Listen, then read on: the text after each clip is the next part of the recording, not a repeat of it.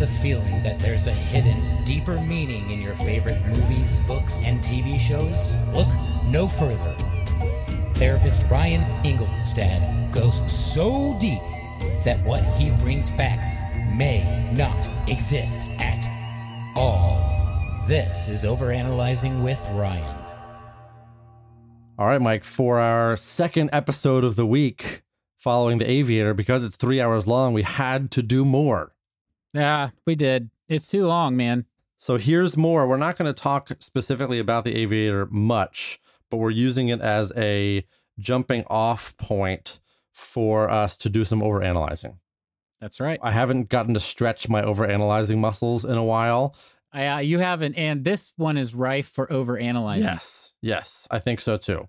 So what I'd like to do here is I'm going to start off with a little bit of a metaphor, borrowed lovingly from The Aviator, and we're going to see how far we can take this and how many sort of like beneficial tidbits we can offer to people who might be struggling with either aviation or mental illness issues. Okay. So it's positive then?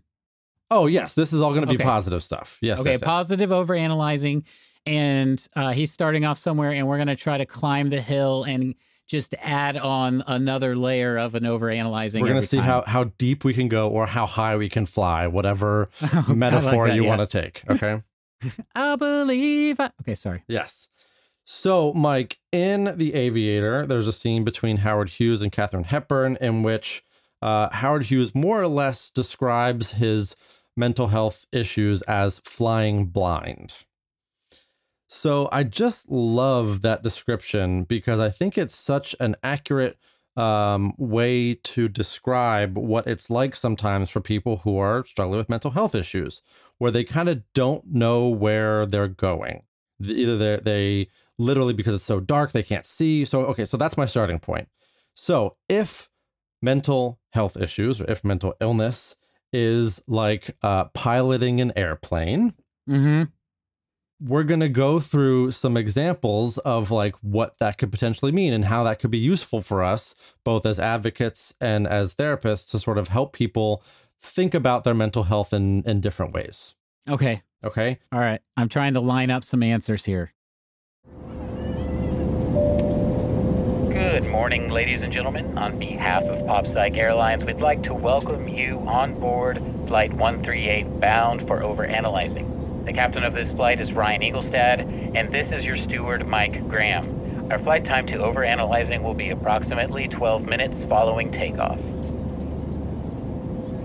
Okay, so the most obvious one for me was, and you can agree or disagree, was bipolar, right? Okay. So if you're flying an airplane... Oh, I'm super interested in what's happening right now. You have to stay at a correct altitude.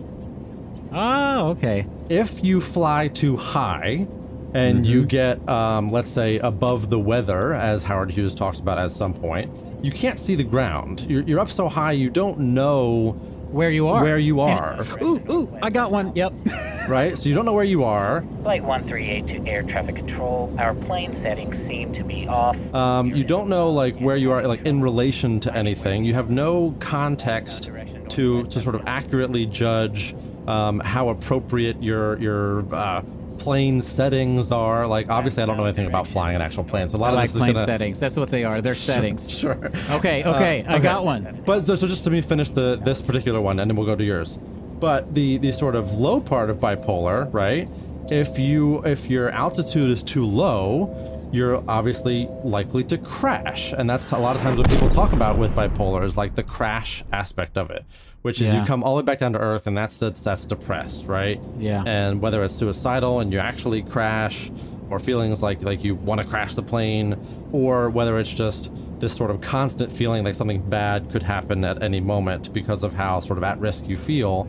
I just think that feels really close to home, and where you'd like to be with bipolar is like at an appropriate middle altitude where you have really good sense of where you are, but you're also not worried about the sort of dangers of being too high or too low. Okay.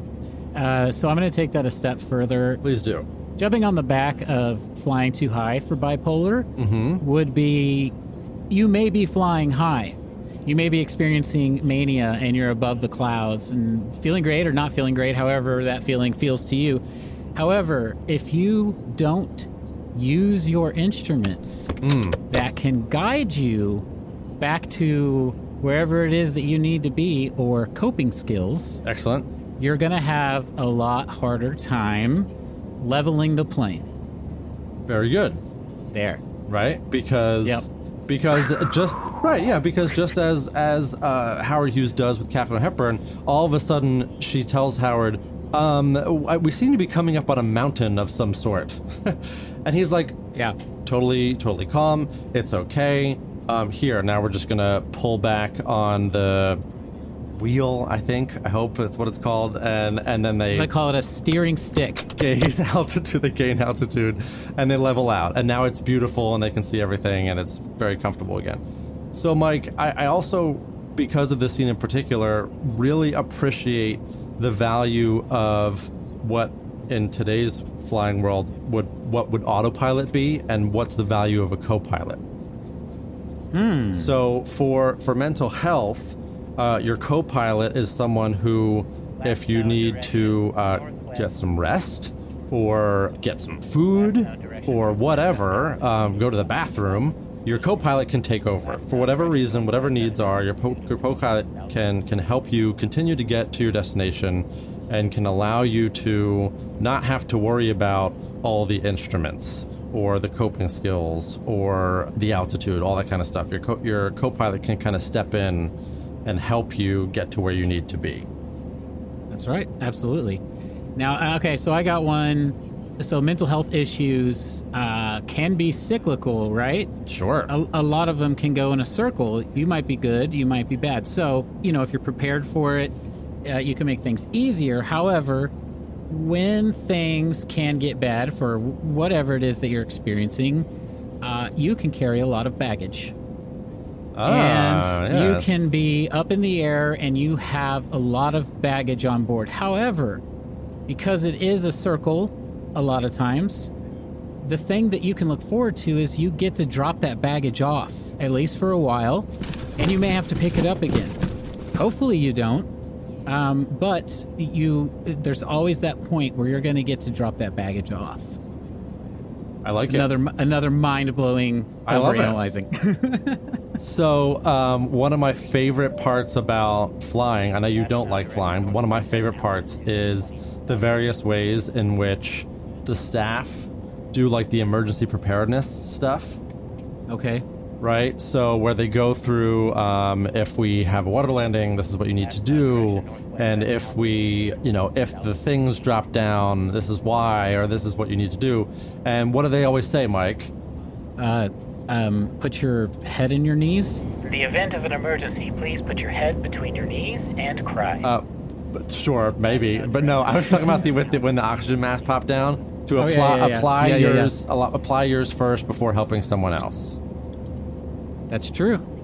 So this isn't directly related to the sort of pilot analogy that we're working with, but just in a general sense that, I think people who struggle with mental health issues, in a lot of cases, are very sensitive people. They're very attuned to other people's emotions and other people's needs. And I think, and this is definitely true for a lot of people that I've worked with, that there can be this really strong tendency to want to take care of other people before themselves. That their needs could be a burden to someone else, that their needs aren't as important as other people's. But the reality, and they sort of tell this in the public service announcement this before a flight, and it's basically like, if you don't put your oxygen mask on first, you might pass out before you try to put it on your kids or your spouses. Yeah, you're going to be no good to anybody else. Yeah, exactly. So I just think that is such an important reminder for people struggling with mental health issues, that you must take care of yourself first. Yes, it can be important to consider other people's needs, but if you're not attuned to your own needs and taking care of those needs, your ability to be useful to anyone else is going to be minimized. So, yep. All right. So now I hate flying, hate it. And one of the reasons I hate it is because of turbulence. And when you're in the air, turbulence can be an incredibly frightening thing. But here's the thing about turbulence that maybe a lot of people don't know, and I did a lot of research on turbulence because for our honeymoon, when we got married years ago, we were going to go to Ireland. And I was so frightened by the thought of flying to Ireland that I started having nightmares. So my wife sent me like a website that's supposed to give you all the information about planes to let you know how safe they are. Well, here's the thing about turbulence, and we can relate this to mental health issues. Let's say like a panic attack or an anxiety attack. Sure. Turbulence can be very scary, especially in the moment. Yeah. And one of the things you think of when you're having like a real panic attack is, I'm going to die. Like, this is killing me. Some people go rush to the emergency room. They think they're having a heart attack, that kind of thing. Mm-hmm. And I'm not saying don't do that if that's what you feel like you need to do, because I think you should do what you feel you need to do in that situation.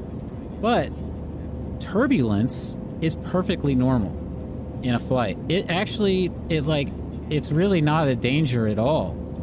It's expected. The plane is not going to crash because of turbulence. So I think that, although it didn't help me at all to know that turbulence was safe. Right. But yeah, like it's not as bad as it seems. So basically what you're experiencing is normal. Yes. And I mean, I hate to say it, but like in 99% of the cases, is just going to pass. Like it's Correct, you're just going to get through it, right? Yes. You said it better than I did, but yeah, that's what I meant. Yeah. So I like that a lot. You know, and I think to come back to OCD and anxiety, which is this sort of like hyper focus on things that, while they might seem important, are also, you know, if we're just being honest, this sort of stuff that just kind of becomes an obstacle is not necessarily important in the big picture. So the way Howard Hughes focuses on germs when realistically he has these multi-million-dollar projects and important relationships, the germs just kind of get in the way. So if we were to use an example of like what it would be like to be a pilot with OCD, it would be like constantly watching the fuel gauge. It's like, Yes. okay, all right, well, oh man, I just saw the fuel gauge tick down one. Well, you know, does that mean we're losing too much fuel? And meanwhile, you're not actually paying attention to navigation or altitude or all these sorts of other things. And it becomes impossible to make sure you're still headed in the right direction.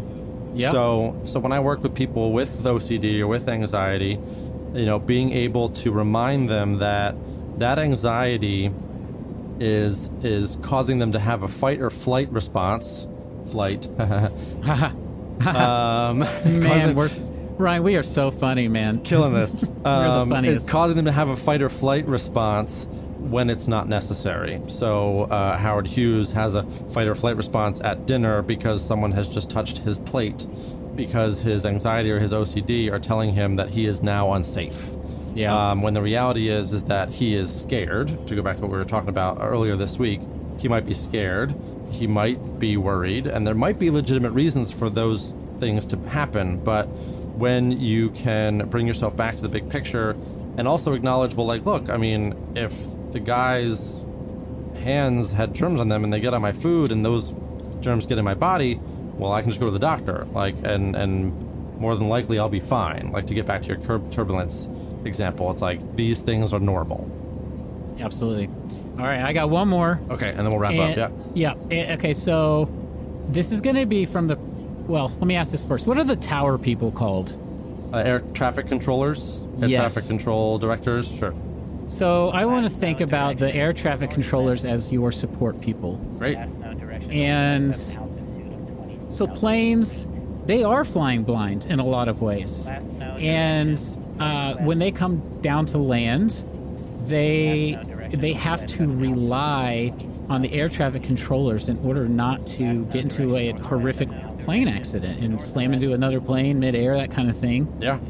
Two things. If they don't trust the people doing that job, then they're going to make a mistake, or, you know, they're not going to land the plane. They have to trust those people.